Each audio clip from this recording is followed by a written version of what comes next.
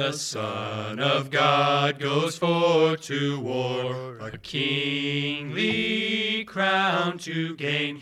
His blood-red banner streams afar. Who follows in his train? Who best can drink his cup of wine? It is a serious thing to live in a society of possible gods and goddesses. To remember that the dullest, most uninteresting person you can talk to may one day be a creature which, if you saw it now, would be strongly tempted to worship, or else a horror and a corruption such as you now meet, if at all only in a nightmare. All day long, we are in some degree helping each other to one or the other of these destinations. It is in the light of these overwhelming possibilities, it is with the awe and the circumspection proper to them, that we should conduct all of our dealings with one another. All friendships, all loves, all play, all politics. There are no ordinary people. You have never talked to a mere mortal. Nations, cultures, arts, civilizations, these are mortal, and their life is to ours as the life of a gnat. But it is us immortals with whom we joke with, work with, marry, snub, and exploit. Immortal horrors or everlasting splendors. C.S. Lewis, The Weight of Glory. In our pilot episode, we talked about living in a culture of death and how the world reacts to its mortality, fear, or folly. Both lead to a wrong view of death, and we defined our culture's obsession with death and the grotesque as death works, coined by Philip Reeve. But here on Death and Glory, we have a solution to live in this sinful world. We don't have to succumb to fear or folly. There's a right way to look at death, and it is through the lens of God's Word and the hope of the resurrection from the dead in Christ Jesus. Death and Glory podcast exists to remind Christians to love our King, die with honor, and live with hope imperishable, because Christ has been raised from the dead. We want this podcast to be a hopeful and helpful tool to encourage you, listener, to live the life that God has called to you with confidence. Don't be fearful of death.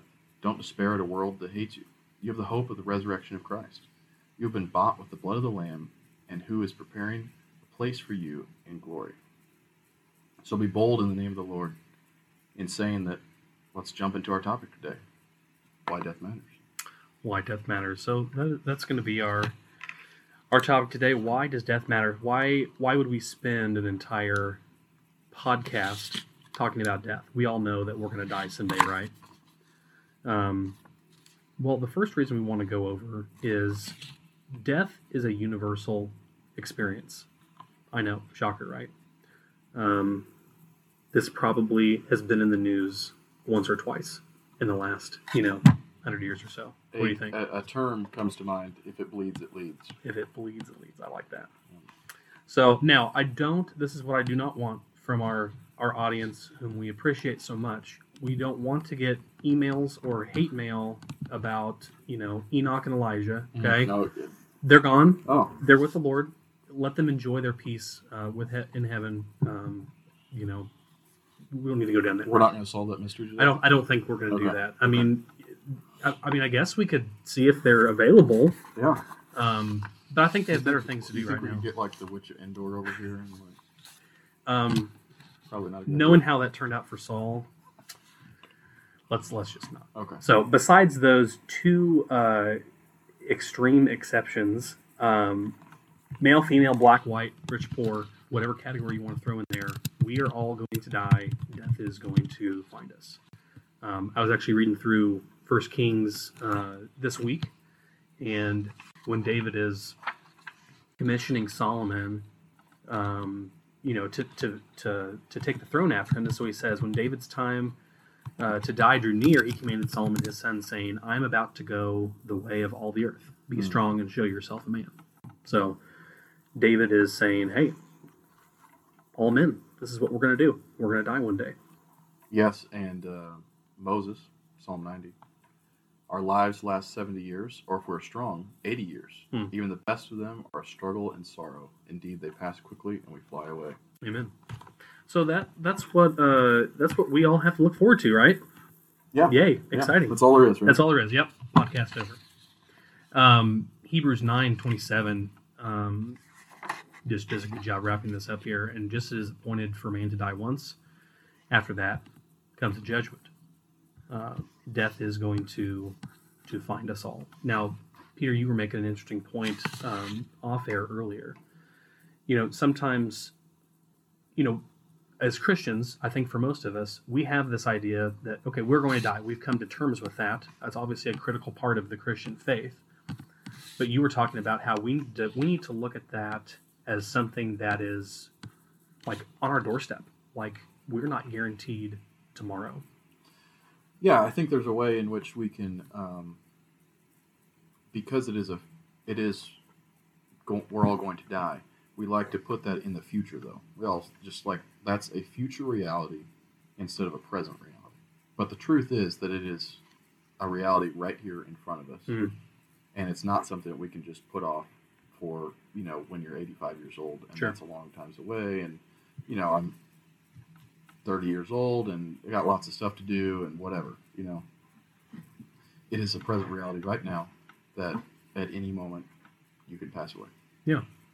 And that's a good reminder, even for us believers who do have, eternal hope. But we don't know when the Lord's going to take us home. I mean, think of your own life.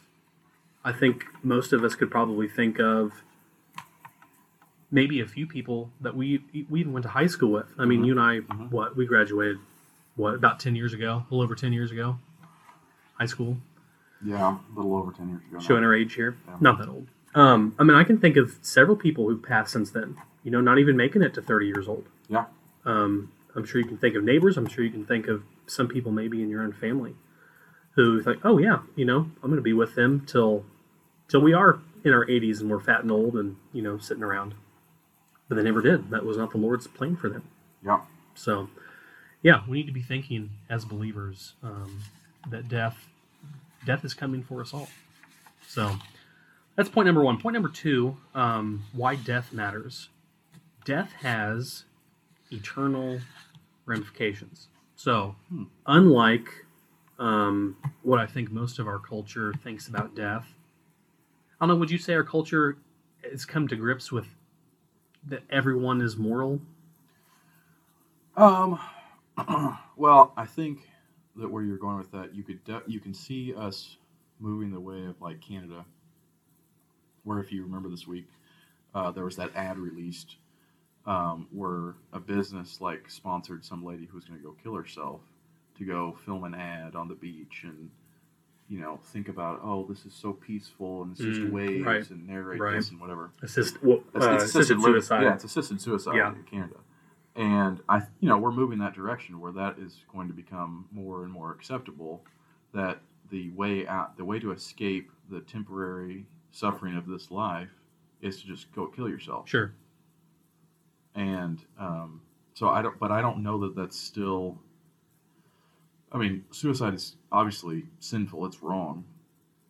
But I don't know that that's really our culture coming to grips with it. Sure. It's more of trying to find an escape. Yeah, they don't understand the weightiness of really what that means. Because I think, and you could have the debate. We do live in a pluralistic society, whatever. But we've been so influenced by a naturalistic way of thinking that I think most people, even if they say they believe in a higher power, spiritual power, or even God, and you can fill in the blank, with whatever you think that means for them, eternity and what comes after death usually is not something that people think too often about. Now, and I think one of the big reasons why is because you throw Darwinism into the mix, where okay, there is no God, there. You have no soul. Everything is physical and material. The problem with that is that the Bible's really clear about what they have to say about people who say, oh, there is no God. I mean, if we're being really honest here, because the Bible's really honest, atheists are fools and they're liars. They lie about who God is and who they are and who God has created them to be. And they're foolish for thinking that this is it. And like we just read in the Lewis quote, like, there are no mere mortal people running around. I guess you could say that about your dog. or, the pet bird you had when you were 10, Mm-hmm. but those people that you interact with every day. Those are people who are going to live for eternity. Those are people who are not going to die per se. There's something about, hell, eternal death. I think Pastor Logan here at FCC did a good job pointing that out. Preached over John 3:16 last week, talking about, what eternal life is, and he was getting into John 17, Jesus, high priest of prayer, like, eternal life is knowing the Lord, having an intimate knowledge of knowing who God is and fellowshipping with Him. I think he said union. Union was a word that he repeated several times. There's a union with our Creator and our Savior, whereas eternal death, hell, is a separation from all of God and all of the good things that come from God. Yeah, and there's I think there's a way in which we like to think about that as just like kind of a blackness, or maybe even in maybe an annihilationist sense or something like that. Sure. Like, well, that's maybe not permanent or whatever. But just to read a quote, it is meant to punish them by inflicting intense and eternal pain. It's not purgatory. It is a place of absolute justice. They will be legally punished for their crimes. Mm. And to think about hell in that way, gives it a much weightier sense to it. Sure. Versus just kind of this like, oh, well, you're just kind of out there and think of, the blackness of outer space or kind something of escapist kind of view of things. But I think there's a way that you can try to make yourself feel better right now about the way that you're living and what you're doing, and the fact that you aren't actually that you aren't living rightly. Right. And you're not right before God. Sure. By either thinking that, okay, well, I'm a good person, I'm going to go to heaven, which is what probably 75% of people in the country it's the default That's position for sure. Or thinking of hell as just, maybe, I believe in hell, but what's the big deal? Mm-hmm. It'll just be a big party and whatever. Yeah. So what? We're not in heaven, but what's the deal? I mean, who cares? All my friends will be there, right? Yeah. I mean, I think I've actually heard someone say that before, like, and that, excuse me, that is not at all like what it's going to be eternal torment. Sure. And eternal, being eternally unfulfilled of your, like, most basic desires because you are apart from God. Right. And we have no idea what that actually feels like here on earth because of His common grace for us. That's exactly what I wanted to bring up. Common grace, like, even for the unbeliever, for an unbeliever, and I guess we'll just pick on atheists today. Yeah. For them to say that God is not good, or He's a mean, angry God, like, to really think through that, if God was to take His hand of common grace off of the world, would that be hell itself? In a way? I mean, that would be terrifying. I hadn't thought about it that way, but it would be the ultimate, like, kind of Darwinian, red in tooth and claw, like, every man for himself. So, I think you could describe that as... Everything's fair game. So. It's just death, and there's no right or wrong to it, right? God's not given us a law to live by. Then we're just making things up as we go along, and, if, murder and rape and all those things, they're just preferences, at that point. Yeah, and I think you can see how everyone, that's a phrase you see over and over again in the Old Testament. Everyone did what was right in their own eyes. Yeah. And we see a lot of that now. Oh, sure. In our culture, people thinking that I'll just do what's right in my own eyes. Mm-hmm. And, even in our city, we hit, I think we're at like 159 or something like that murders this year in Kansas City. It's one of the highest, like, per capita in the nation, right? Yeah, one of the highest per capita in the nation. But, I mean, what's done about that? We're out prosecuting what is not really a problem. Mm-hmm. Passing laws that, celebrate evil, celebrate death, while at the same time allowing those who are committing crimes and actually harming others to go free because, people are living like there's no God. Yeah. Right. And that should be a motivation for us believers, for sure, to get to know our neighbors, our coworkers, to show them, hey, there is a God. He has given us a standard to live by. And unfortunately, neighbor, coworker, you do not meet up to those standards. You're a sinner. You've committed treason against your Creator. But the good news is that there's hope in that. So I want to read Luke 16:19-31. I think it's a pretty familiar passage for everybody. But this is a glimpse. Now, some people say it's a parable. Some people say it's a real story. I tend to lean toward it's a real story. I don't know where you fall on that. I would lean that way. But this is, death has eternal ramifications. This is an amazing and very sobering picture that Jesus gives us in the Gospels of what that looks like. So this is Luke 16:19-31. There was a rich man who was clothed in purple and fine linen and who feasted sumptuously every day. And at the gate was laid a poor man named Lazarus, covered with sores, whose desire to be fed with what fell from the rich man's table.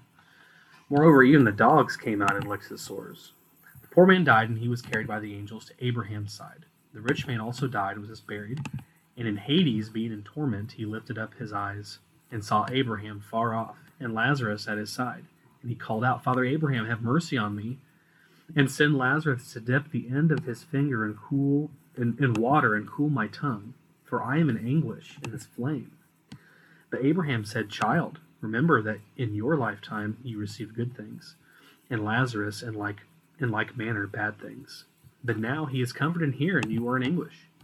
And besides all this, between us and you a great chasm has been fixed, in order that those who would pass from here to you may not be able, and none may cross from there to us. And he said, Then I beg you, Father, to send him to my father's house, for I have 5 brothers, that he may warn them, lest they also come into this place of torment. But Abraham said, They have Moses and the prophets, let them hear them. And he said, No, Father Abraham, but if someone goes to them from the dead, they will repent. He said to him, If they do not hear Moses and the prophets, neither will they be convinced if someone should raise from the dead. So that is our picture that Christ gives us, that death has eternal ramifications. Now, we're not going to get into that very kind of shocking end of that passage there, where Christ says, if they do not hear Moses and the prophets, they will not be convinced if someone's raised from the dead. That's another episode. But think about that as you go about your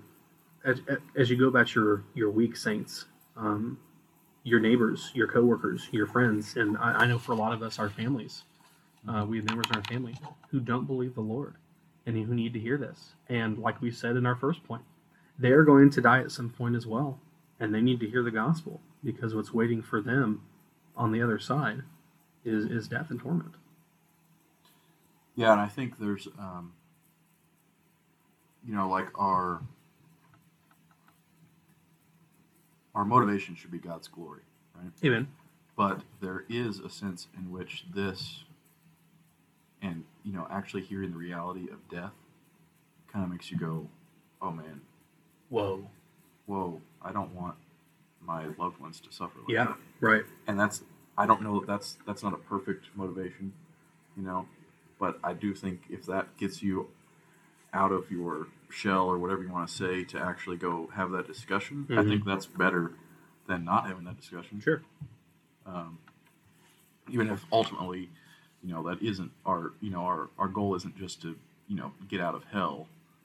Right. That isn't, and just, then our goal is to spend eternity in union with God and for, in glory. Right.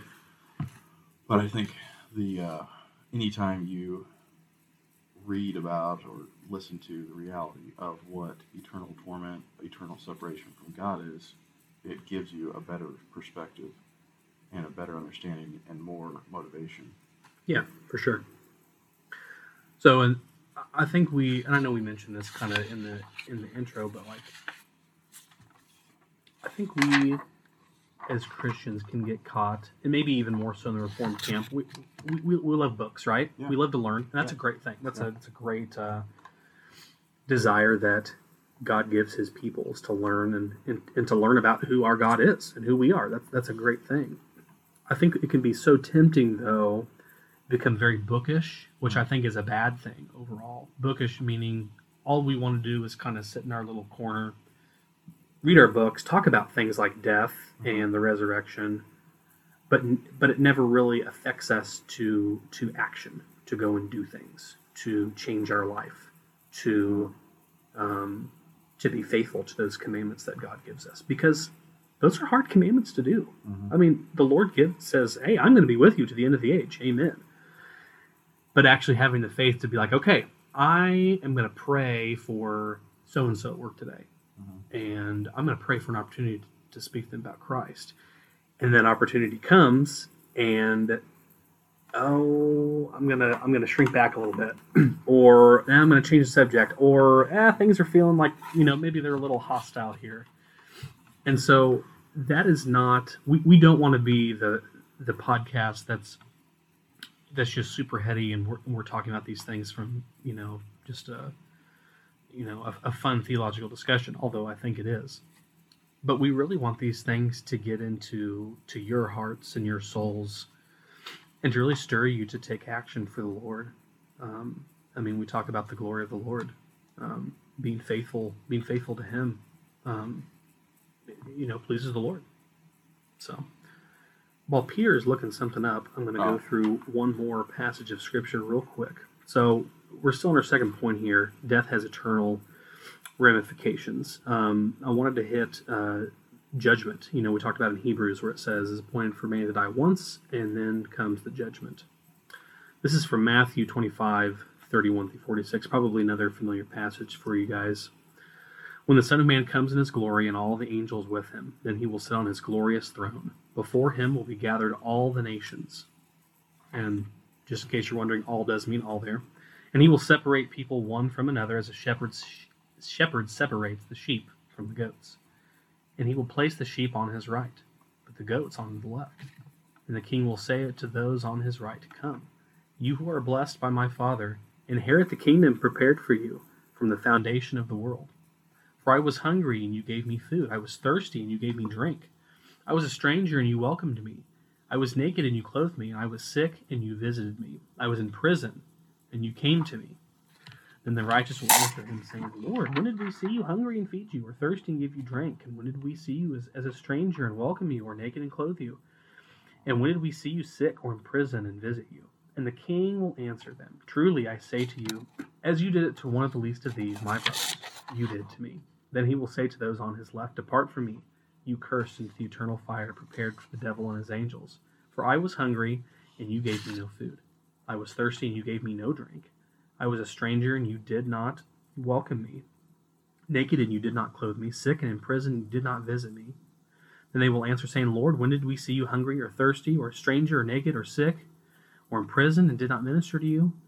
Then He will answer them, saying, 'Truly I say to you, as you did not do it to one of the least of these, you did not do it to me.'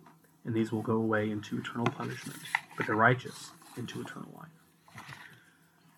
And one of the reasons I wanted to bring that up is because, kind of like we were picking on the atheists earlier, this is not going to be this super black and white experience, and this is what I mean by that. It's not just going to be all of these people on Jesus' left who are just these hardened, criminals like we would see on TV who just hate everybody. They hate God. They're, the Nazis of the world. That's not just who we're dealing with here.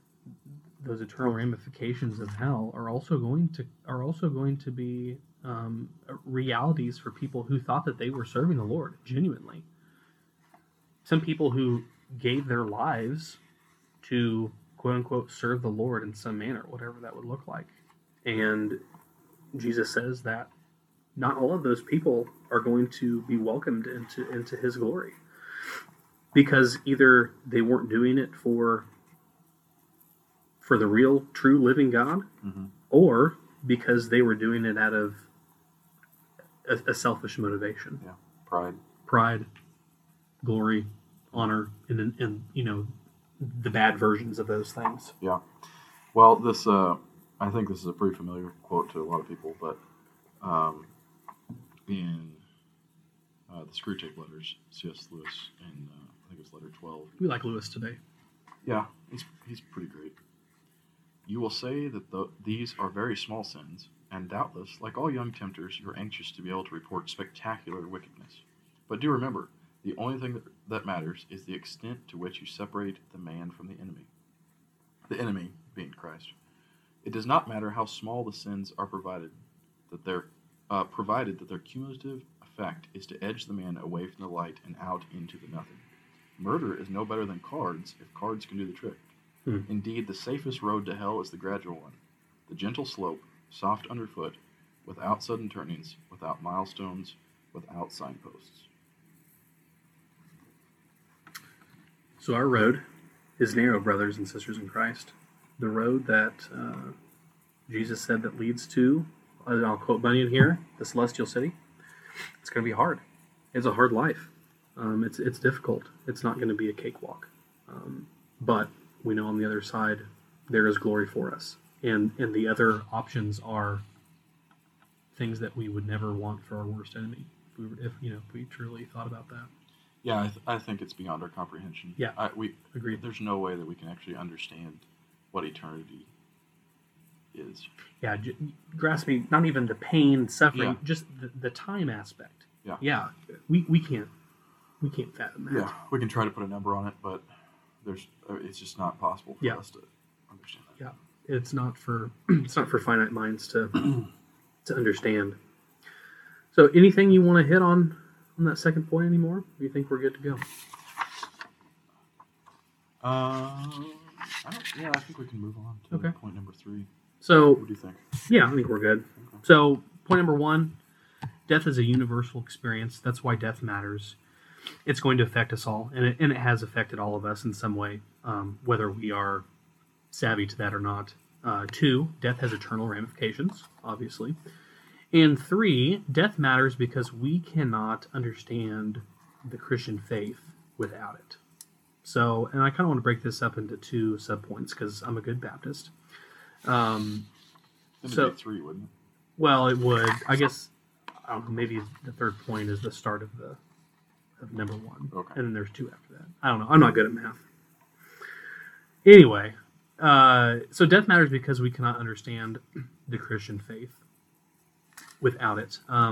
Understanding death, its curse is, it's foundational. It's there. Genesis chapter 3.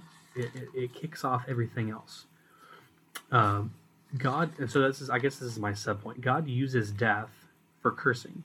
God promised Adam and Eve, okay, the day you eat of this, you will surely die. Like, no ifs, ands, or buts about it. God uses death for cursing. We see that all through Scripture. We see all that throughout human history. When people sin, because they are sinners, God that brings about death. It brings about physical death. It brings about all the bad things that happen out in the world that are seemingly random or bad, natural disasters. Those things are not just because, Mother Nature's angry at us because we're treating her poorly or whatever. No, that is a consequence of sin. So God uses death for cursing, but here's the really interesting point, is that God has also used death through his Son to bring about eternal life for his people. So we see this death and resurrection motif, I guess you'd call it, all over the place. We see it obviously in Scripture. We see it in literature. All the time. And then, if you just look out your window, what season are we in now? Looking pretty dead. Yeah, it's looking pretty dead out there. Those trees are looking pretty sad on this very cool, crisp day in December.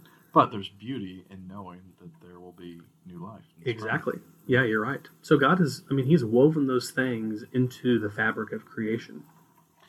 And speaking of nature, 1 Corinthians 15, starting in 35, but someone will ask, how are the dead raised? What kind of body will they have when they come? You fool!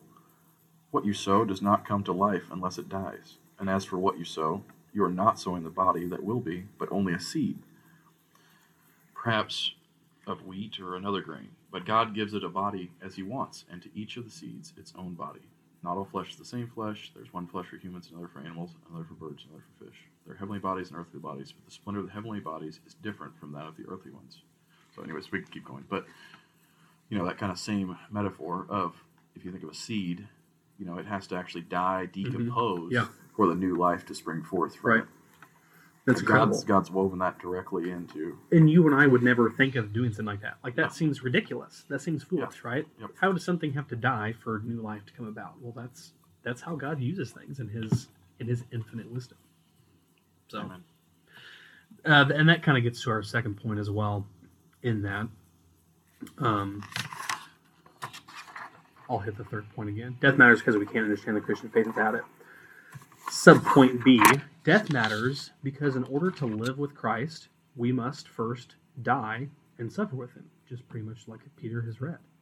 We must die to sin and to ourselves, and we must suffer like Christ. And I'll throw out a few verses here, and we can read a few. Philippians 3, 1 through 11, 2 Corinthians 5, 17, Acts 14, 21 through 22, 2 Timothy 3, 12 through 13, Luke 14, 25 through 33. Like I just said a few minutes ago, the Christian life is not an easy life. It requires death. Death is going to be a part of that. And we are going to have to go through some kind of suffering to varying degrees and in varying times. But suffering is going to be a part of the death because that's what our Lord went through. Amen. In fact, we're kind of a rabbit trail here. But this is Peter Rabbit Trail. When you think of death, what is it that actually makes you fear death? Because to me, it isn't so much the actual death itself and passing from, your spirit passing away from your physical body. Yeah. It's the suffering. Sure. It's like, well, if I got shot in the head, okay, you're pretty much lights out. Yeah. Right? Yeah. But if you wreck your car down the side of a hill and no one finds you for like 3 days. Mm-hmm. I remember when I was a kid, I read a book. You know how they did like the reading list at the library and you get a free book? Mm-hmm. One time my free book was some book about like a guy getting in a car wreck and he goes down the hill. Uplifting. Yeah, he goes down the hill. He's like stuck. His legs pinned in underneath like the dashboard. He can't get out. He is able to I think he ends up surviving. But anyways, just that thought of being trapped in a car and dying all alone out, where there's no hope of anyone finding you, and just the excruciating pain that would come with it. I think that's what bothers me more than the actual death. What about you? The transferring from the natural realm, I guess we call it, to spiritual realm. Yeah, I don't really fear that. Sure. I think I would be in that camp. I would think that most people would too. I guess there's a sense where people are afraid of things they don't understand or the unknown, I guess. So I could see someone who isn't a believer be afraid of death in that aspect, Because they have a sense of knowing that, Romans 1, God, God has revealed himself. People are without excuse. Right. They know at some level. I agree 100%. I think there is some kind of intuition written on people's hearts that people don't want to die. Oh, I don't want to die. I don't want to die because they know that there is something out there. They might not particularly know what it is. But I think that God has also written it on their heart to know that they are guilty of something. And that there is going to be some kind of reckoning or judgment after that. That's why you see so often, I haven't fleshed this all the way throughout, but I think the reason why we see the like the woke movement, like the Me Too movement type stuff. You know, you get a guy who did something who's probably a shady guy to begin with, but like, you know, all these women start coming forward years and years after, and it seems like we just pile on all this quote unquote justice on this guy. Oh, we got to make him pay for this. We got to make him pay for that. And I think that's because people don't have an understanding of, even if, because God is good and he is just, even if that person never experienced or suffered judgment under human institutions, God is still going to judge him eternally, or her. You know, it doesn't have to be him, I guess.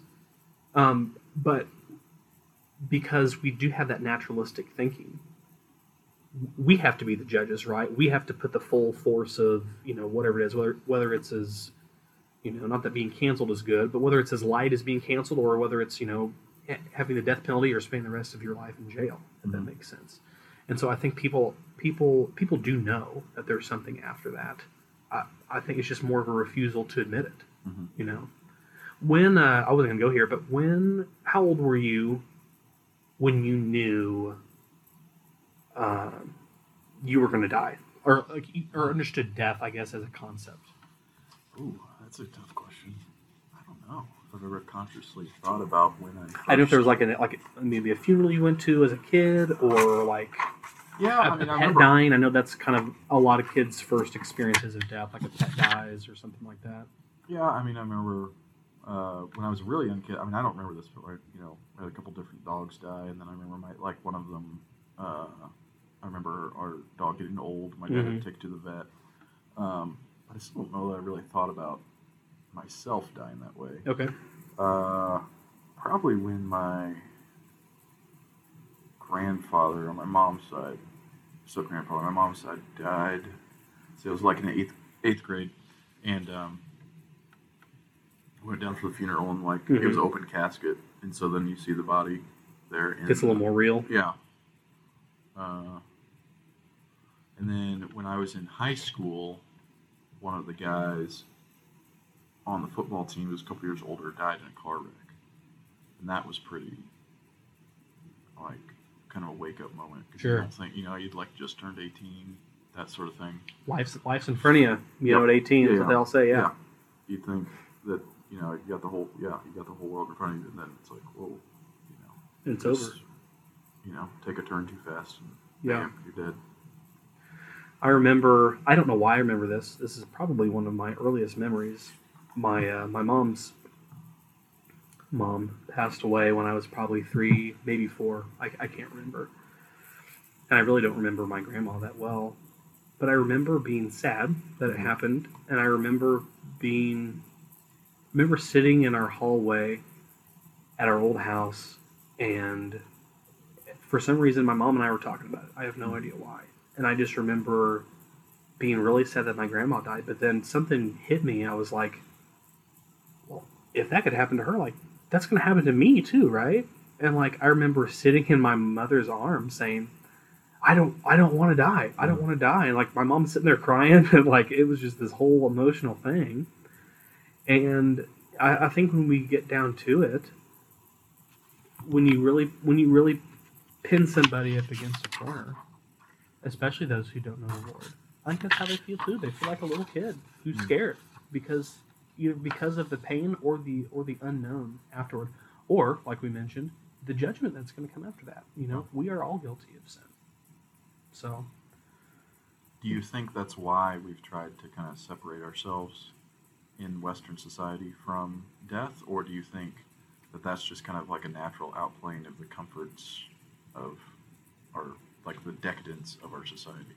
I think, to your second point, I think that is part of it, but I think it really hits more towards your first point, though. I think even for those who do live by a naturalistic worldview, I think many of them want to believe, in a sense, like they want for something to be grand and higher and something out there. But because of science, or, you know, pseudoscience, whatever you want to call it, I think they repress that. I think they push that back and be like, and I think that's part of the reason why we've, like we talked about in the pilot episode, We want to sanitize everything. We don't want to see the dead bodies at the casket. We want grandma and grandpa to go die in a nice, comfortable nursing home. We're not going to take care of them. We don't have to deal with, bodily fluids and all that type of stuff. So yeah, I think it hits harder on the first point that we push that stuff away because we're afraid. And if we can somehow spruce it up just enough, it won't hurt so bad, or it won't be as painful, or I won't have trauma because of it, or or whatever. There's lots of different things that play into that. So, how does that, how would you then challenge our culture to then realize that death matters, because in order to live with Christ, we have to die first and suffer. So coming out of how would you challenge them to view death rightly? Okay. Out of that. Okay. So coming out of our really long rabbit trail, our long rabbit, looping back, whatever you want to call it. Back. So death matters because it's essential to understand the Christian faith. Death matters because in order to live with Christ, we must suffer with Him. How do we convince people of that? Great question. I mean, the gospel obviously is the tool. It's the illuminating of God's word on people's hearts, knowing that in and of themselves, they should be scared. They should be afraid of what's coming next, because in and of themselves, they can't do anything about it. They're not God. God is the judge, and we know that God judges perfectly and rightly, and He sees all things. Like we read in Matthew. God's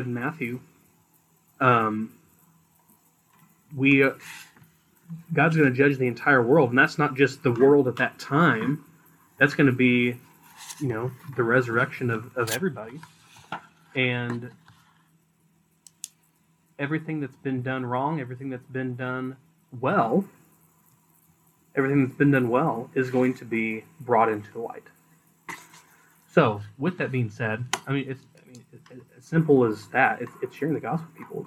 It's telling people that they are sinners and that they need a savior. Now, with that, there is a cost to that. Like, we have to count the cost. Jesus even says in Luke that a king's not going to go out to war without seeing first how many troops he has, and so he doesn't get whooped by the enemy, or a man's not going to go build a house without first seeing if he has enough material to build a house. Because if he can't finish it, well then, he's wasted his life. So we need to be open and honest with people that coming to Christ does not just magically make your life better. It's not a Hallmark Christmas movie. It's not a Facing the Giants. Oh, okay, well, I trust in the Lord, and now, here's 10 babies, and here's a new head coach position, and all that type of stuff. Like, there is a true and weighty cost to following the Lord. And we've seen throughout history, and this is actually going to be an episode that's going to come up soon, we've seen, first century martyrs who were just slaughtered by the Romans, who were slaughtered by the pagans. Yeah. But then we see times in peace where, more like what we live in now, well, you might get called some mean names and things like that, but that's still in a sense suffering for the sake of Christ. I mean, putting your reputation on the line, potentially losing your job, so you can feed your family, that's a big deal. Yeah, and that reminds me of early on in Fox's Book of Martyrs. He says another hardship was that when any Christians were brought before the magistrates, a test oath was proposed. When, if they refused to take it, death was pronounced against them. And if they confessed themselves Christians, the sentence was the same. So we're kind of seeing a shift towards that in our current society. Like with this whatever stupid marriage act that just passed the Senate, and they're going to do the reconciliation between the House and the Senate. See if it ultimately goes through. I assume it will. There's kind of cultural blasphemy laws. We saw I think it was in England for the last couple of weeks, they've said that there's certain parts of the Bible that shouldn't be said in public. Yeah, especially toward the LGBTQ community. Yeah, so those things, there's going to be a greater cost to stay true to the faith, Right. to speak the truth, and to live rightly. And, if we can't handle a little bit of canceling here and there and, whatever the minor things are, then how are we expected to die and die with Right. joy, as we're literally roasted alive? Yeah. Like Bodhi says, that dog won't hunt. Sure. That dog won't hunt, man. So, thinking about these things, I guess a charge to you, audience, brothers and sisters. I want you to think about our current situation like that, where things are getting a little more real, I guess we could say, as far as the suffering is concerned. And the Lord could be gracious and lift us out of that, or we could be in for a long run. But I want to take a look at Philippians chapter 3 real quick and read this to you. Get the Apostle Paul's perspective on this. Philippians 3, 1 through 11. Finally, my brothers, rejoice in the Lord. To write the same things to you is no trouble to me and is safe for you. Look out for the dogs. Look out for the evildoers. Look out for those who mutilate the flesh. For we are the circumcision who worship by the Spirit of God and glory in Christ Jesus and put no confidence in the flesh. Though I myself have reason for confidence in the flesh also, if anyone else thinks he has reason for confidence in the flesh, I have more. Circumcised on the 8th day, of the people of Israel, tribe of Benjamin, Hebrew of Hebrews, as to the law, Pharisee, as to zeal, a persecutor of the church, as to righteousness under the law, blameless. But whatever gain I had, I counted as loss for the sake of Christ. Indeed, I count everything as loss because of the surpassing worth of knowing Christ Jesus, my Lord. For his sake I have suffered the loss of all things, and count them as rubbish, in order that I may gain Christ, and may be found in him, not having a righteousness of my own that comes from the law, but that which comes through faith in Christ, the righteousness from God that depends on faith, that I may know him and the power of his resurrection, that I may share in his sufferings, becoming like him in death, that by any means possible I may attain the resurrection from the dead. We do not speak like that anymore. No. And we ought to. Yeah, what a contrast with our culture of being self-righteous, finding your righteousness in yourself and what you've done and the way you think, and you're finding your own truth in this kind of humanistic worldview, and not living for eternity. Yeah. Not living for doing whatever possible. Yeah. To attain for the thing that matters more than anything else could. So one more scripture I want to read. I was reading through Hebrews a couple months ago, and it just jumped out on the page. Hebrews 13, 12 to 13. So Jesus also suffered outside the gate in order to sanctify the people through his own blood. Therefore, let us go to him outside the camp and bear the reproach he endured. So, brothers and sisters, let's go. Let's go bear that reproach. I'm not saying it's going to be fun. I'm not going to say it's going to be enjoyable. But there's great blessing for suffering in Christ. And the scripture says we must suffer with Christ if we are to attain, his resurrection. Yeah, we should expect nothing less than suffering. Exactly. Yeah. Jesus said, if they persecute me, you better believe they're coming for us next. So, but we have the resurrection before us. We have glory before us, and that should give us the hope and confidence that we need to see us through those trials. So, yeah, and again, like we were talking about with eternity in hell, we also can't imagine the immense glory and how beautiful and wonderful that will be. Amen. And the worthwhileness of that. That's not really a word, but we'll make it one. We'll coin it. Word, Yeah, eternity with our Lord. No suffering, no pain. I mean, think of some of our 70 to 80-year-old saints here in the body, whose bodies are just, they're broken, and they have pain and they suffer. No more with the Lord. No more. New body, perfect body, wonderful body. So we're going to wrap things up here in just a minute. Something I saw on Twitter the other day. I'm sure it's not J.C. Ryle tweeting himself. I don't think they have Twitter accounts up in heaven. What do you think about that, Peter? I really hope not. I really hope not. It probably wouldn't be heaven with Twitter accounts. So The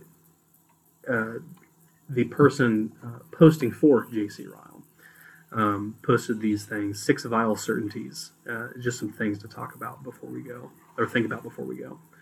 1, life is short and uncertain. 2, death is sure. 3, judgment is inevitable. 4, sin is exceedingly sinful. 5, hell is a dreadful reality. 6, and the best one of all, Christ alone can save. Well, that wraps up our topic today. Peter, what do we have coming up on Death and Glory?